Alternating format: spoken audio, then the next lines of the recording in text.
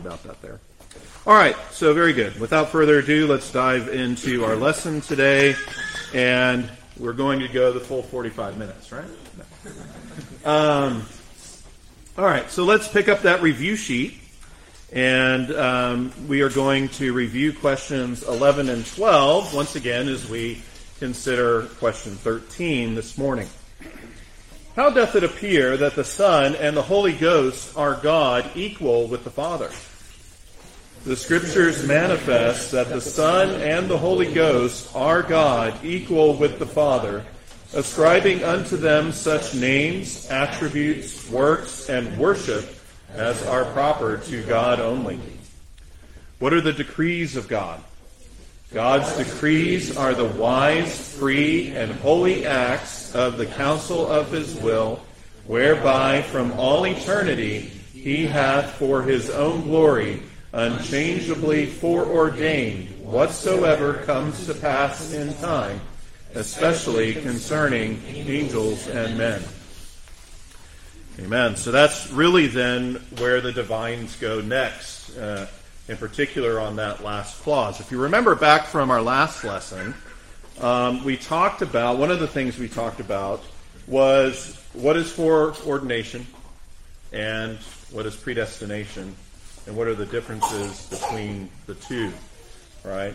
And so what we see here, even in this last clause here in question 12, that leads us nicely into 13, is the matter of predestination in regards to what God has decreed in eternity past, especially in regards to men and angels. Okay? And so we're going to do some study this morning.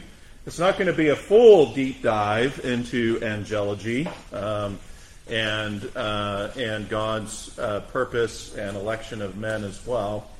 But as I mentioned last time too, sometimes the doctrine of angels is we don't necessarily spend as much time on that or think of it even, and so it's good to do so here as this occasion has required. So let's take our main handout here and let's look at question 13. What hath God especially decreed concerning angels and men? God, by an eternal and immutable decree, out of his mere love, for the praise of his glorious grace, to be manifested in due time, hath elected some angels to glory, and in Christ hath chosen some men to eternal life, and the means thereof, and also according to his sovereign power, and the unsearchable counsel of his own will, whereby he extendeth or withholdeth favor as he pleaseth, hath passed by and foreordained the rest to dishonor and wrath, to be for their sin inflicted, to the praise of the glory of his justice. Amen. So what do we see here is the focus that the divines take. The divines are now specifically looking at predestination and election. Now, again, we talked a bit about predestination last time, and so we're going to focus more on election and the words that are being spoken on here, but we are going to look at still at both, and in due fashion, because both are present here. Again, just a brief plug. If you haven't read or don't have the book by Lorraine Bettner called The Reformed Doctrine of Predestination, I would highly encourage you. It's a great read. Boettner is the spelling of his last name. Lorraine Bettner, excellent book that spells these truths out clearly. And so we see the doctrine of predestination and election, and see how the divines here provide wonderful descriptions from Scripture regarding when, how, why, and for what purpose God elected and predestinated men and angels. So what did they say about the how and the when? By an eternal and unchangeable decree. right? And as we consider, again, the nature of God, right, the immutability of God, even as we consider the continuity here between question 12 and the answer there, and now question 13, right? In question 12, he unchangeably foreordained whatever comes to pass in time. Here we see that his decree is eternal and immutable regarding predestination and election. So in other words, how does this play out in a practical way? In other words, he didn't just from all eternity decree some men and angels to be elect and some not, and then later change that up, right? And that it's possible, if we were to take some type of Pelagian view, it's possible that they could fall out of that state or be removed from that state later on, even by God himself, out of that state of being chosen. No, it's eternal and immutable, and that's important. His decree matches his character. His decree matches his nature, right? The immutable God made immutable decrees here, right? And so that's wonderful. And from what? From what did he make this decree? And this is a beautiful piece too. Out of his mere love. The love of God fueled God's decree. We see the love of God fueled, right, our redemption. But even in his choosing of us, right, his decree was fueled and came out of mere love. And why? What was the purpose of the decree? For the praise of his grace. Right? For the praise of his grace. So sometimes we may not think about that regarding election. When we think of election, we think of it just maybe as an act of sovereign choice. Yes. But do we think about it being out of his love, but also do we think of it being to the praise of his grace? Right.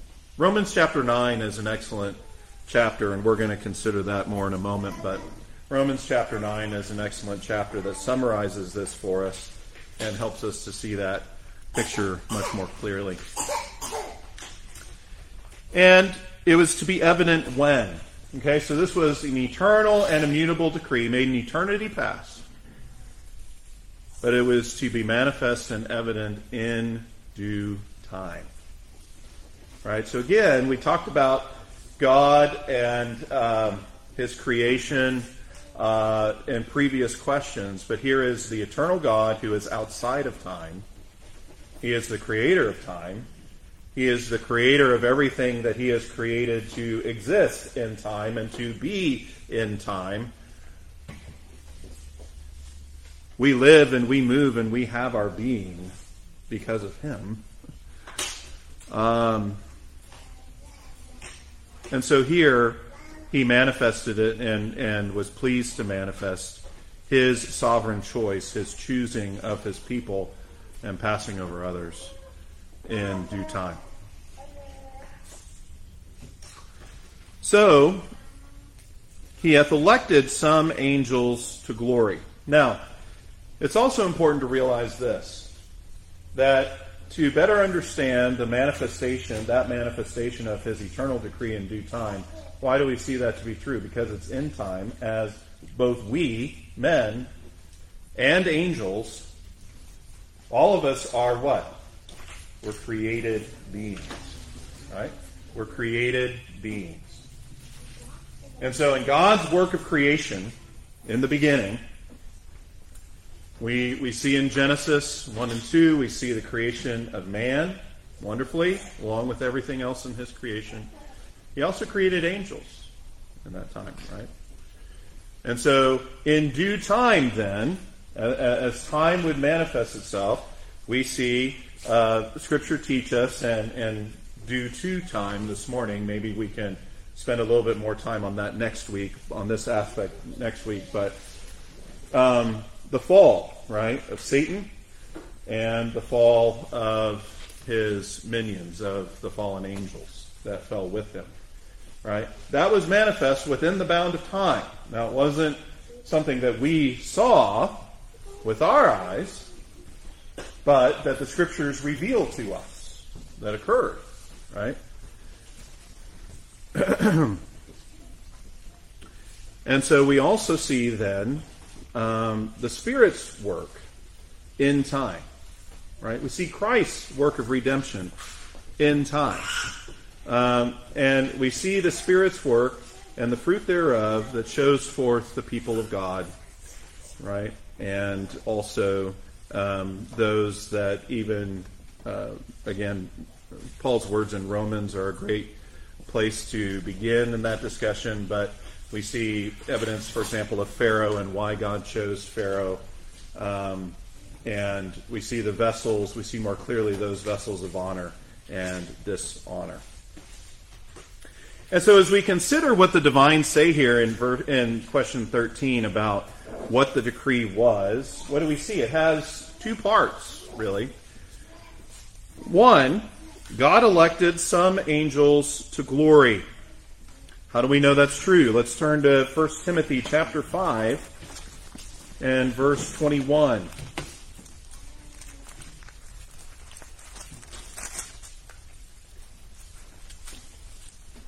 First Timothy chapter 5 and verse 21. As Paul is exhorting Timothy and teaching Timothy about how he should consider and honor elders in the church, beginning in verse 17, he says in verse 21, I charge you before God and the Lord Jesus Christ and the elect angels that you observe these things without prejudice, doing nothing with partiality. So, let alone the interesting piece about why Paul would include elect angels as beings that he would make such a charge to Timothy before. We see here indeed that God has created and he has decreed some angels to glory. All right.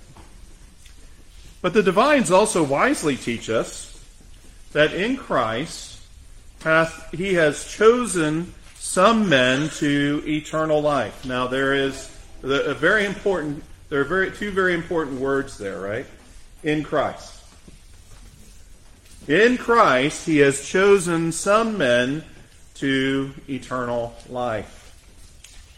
And even consider that in the context of this decree being eternal.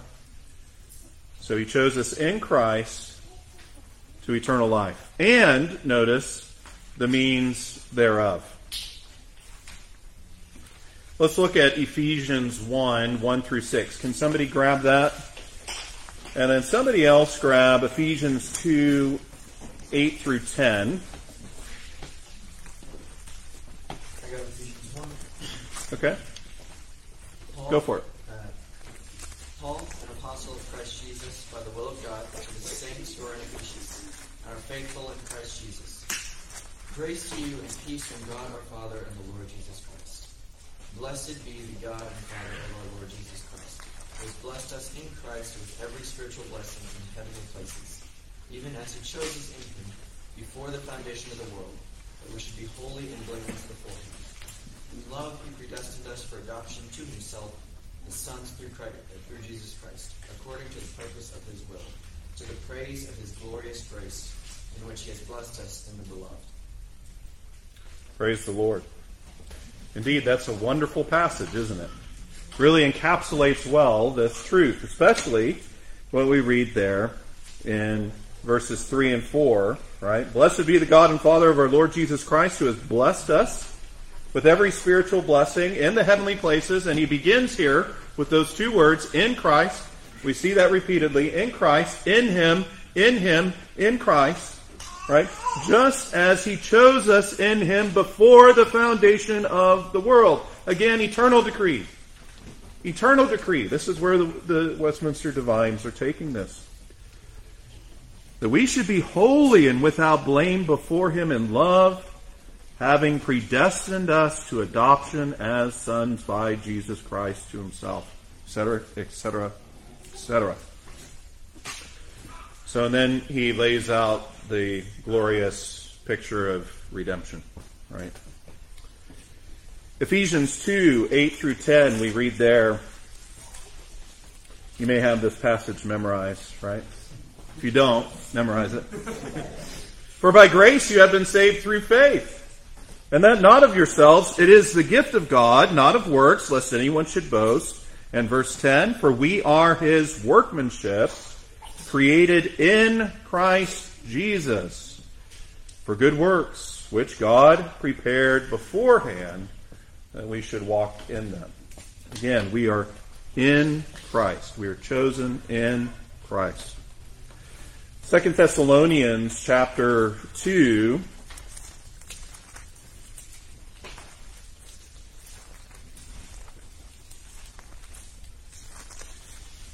Someone grab 2 Thessalonians chapter 2, verses 13 and 14.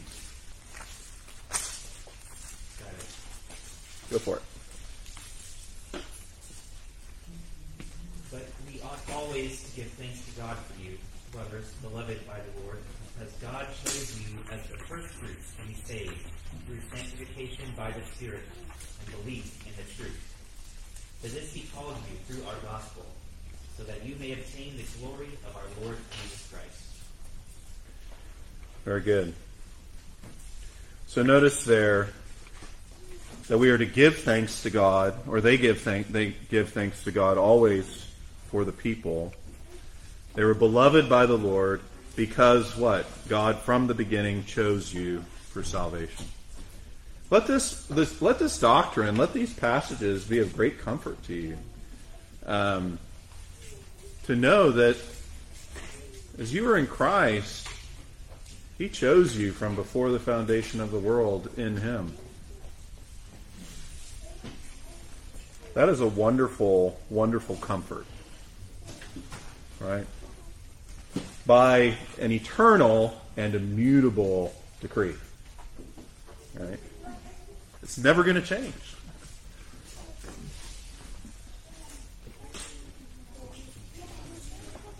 So secondly, then, what are the means, or not secondly, rather, this isn't the second of the two parts yet, but what are the means thereof that the divines reference there? Notice that they say that, and in Christ has chosen some men to eternal life and the means thereof. What does that mean?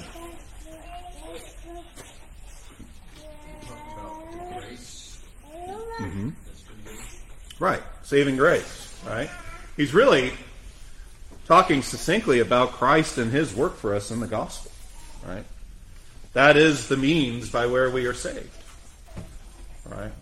That is the means by which we attain eternal life. By faith in Christ. Right. But secondly then, we see that the second part of the decree is that God also passed by and foreordained the rest to wrath and dishonor. Let's turn to Romans chapter 9. Let's turn to Romans chapter 9.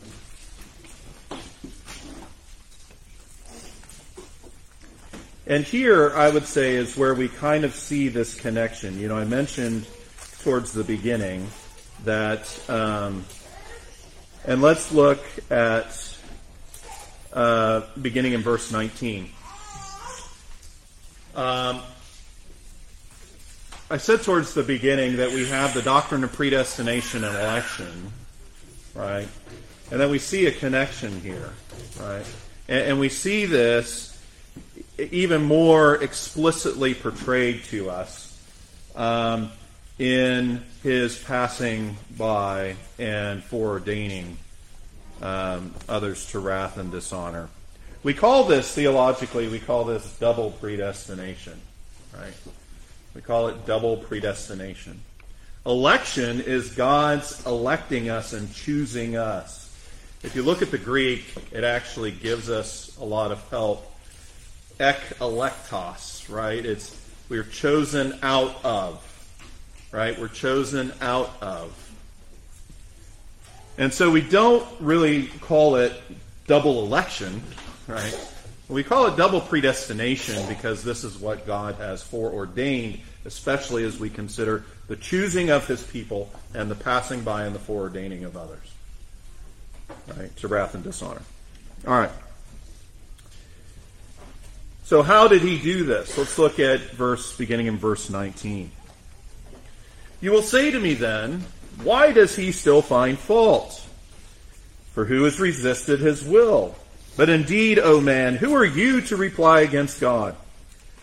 Will the thing formed say to him who formed it, why have you made me like this? Does not the potter have power over the clay? From the same lump to make one vessel for honor and another for dishonor. What if God, wanting to show his wrath, and make his power known, endured with much long suffering, with much patience, the vessels of wrath prepared for destruction, that he might make known the riches of his glory on the vessels of mercy, which he had prepared beforehand for glory, even us whom he called, not of the Jews only, but also of the Gentiles.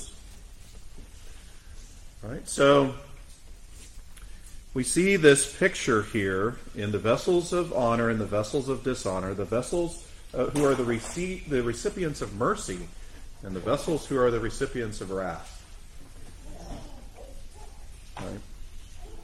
And we see the actions that he has taken and why. Again, we see the answer to these questions as to how he did this, right? And the divines speak to that, right? According to his sovereign power, verse 22, right, of Romans 9. According to his sovereign power, he has all power. He has all rule and dominion over all his creation. He has the right, as the potter, to do what he wills with the clay.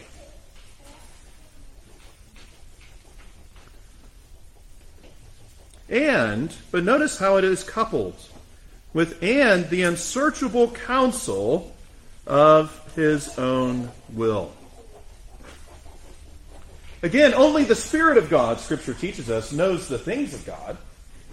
Right? Only the Spirit of God can search the deep things of God. And so his counsel is unsearchable, but it is pure, it is true, it is just, it is righteous, it is holy. And we see that very clearly in the picture of his sovereignty. And so he has sovereign power. And so what do we see in the difference in these two actions that the divines show us? In God's action in the predestination of those who are elect and those who are non-elect. We see sovereign choice, right? And we see a passing by and a foreordination of the rest.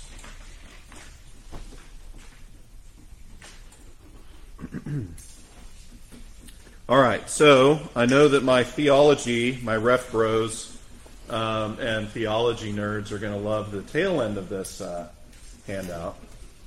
Infralapsarianism and supralapsarianism. Pastor, what do you raise the roof? Yeah, what are you doing, Pastor? Throwing out these huge words out here that are the source of much debate to theology nerds, right? But I want you to be aware. I want you to be oriented to these types of terms. I want you to be knowledgeable of what they mean and what they're what's going on behind them. even though they're big words, kind of like, supercalifragilisticexpialidocious, they're not unknown terms, and it's helpful to understand and have discussion, right? So infralapsarianism means after the fall, right? So lapse comes from lapsus, right? That's the fall. Infralapsarianism means after the fall. So this position has God's mercy in mind. Okay? This position would say it was after God thought of creating the universe and ordaining the fall that he purposed to show his mercy by electing some to salvation. Supralapsarianism. Yeah. So, supralapsarianism means before the fall. Again, lapsus, fall, supra, before. Okay? Means before the fall. This position has God's sovereignty in mind. Okay? Before thinking of creating the universe and ordaining the fall, God had first thought to ordain some for life and some for death. The reason he then thought to create the world and ordain the fall was so that the wisdom and glory of his decision to elect some and not others would be displayed. Okay. Now, this debate over infra and supra has been going on for decades, right? And is the source of some friendly debate, maybe not so friendly in some other cases, but this is not a matter that would be any issue of fellowship or otherwise. It is a good study to do. I will say that historically, the vast majority of Reformed theologians have held the infralapsarianism position. Okay, so an infralapsarianism position. But again, so this is what those terms mean, and again, it's important to bring this up as we consider predestination and election, and it's speaking to trying to study and understand. Okay, so when did God make this decision? Yes, the decree was in eternity past. And as with all things, we need to go where Scripture goes and stop where Scripture stops. Study the things of God and what He has revealed to us with all of our hearts, leaving the mystery to Him, thanking Him for it, and praising Him for it. So, all right. Well, for the sake of time here, I will go ahead and stop. Does anybody have any questions?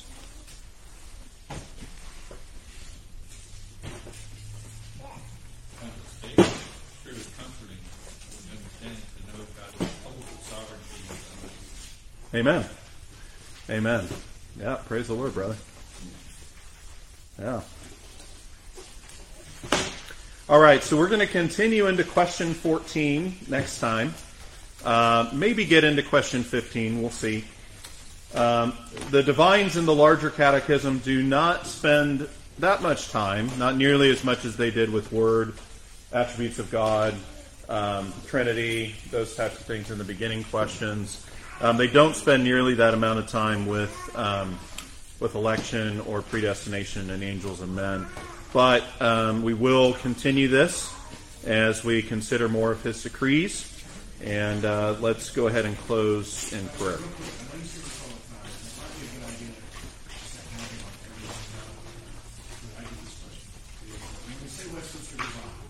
Yeah.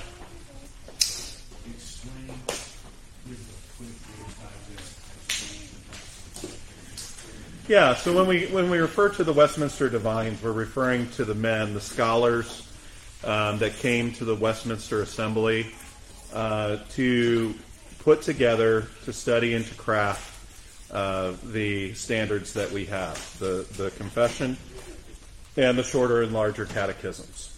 Okay, they were commissioned to do so. This was in the 1600s, right? In 1647, that was the original submission. It was ratified in 48, but we still typically refer to them as the 1647s.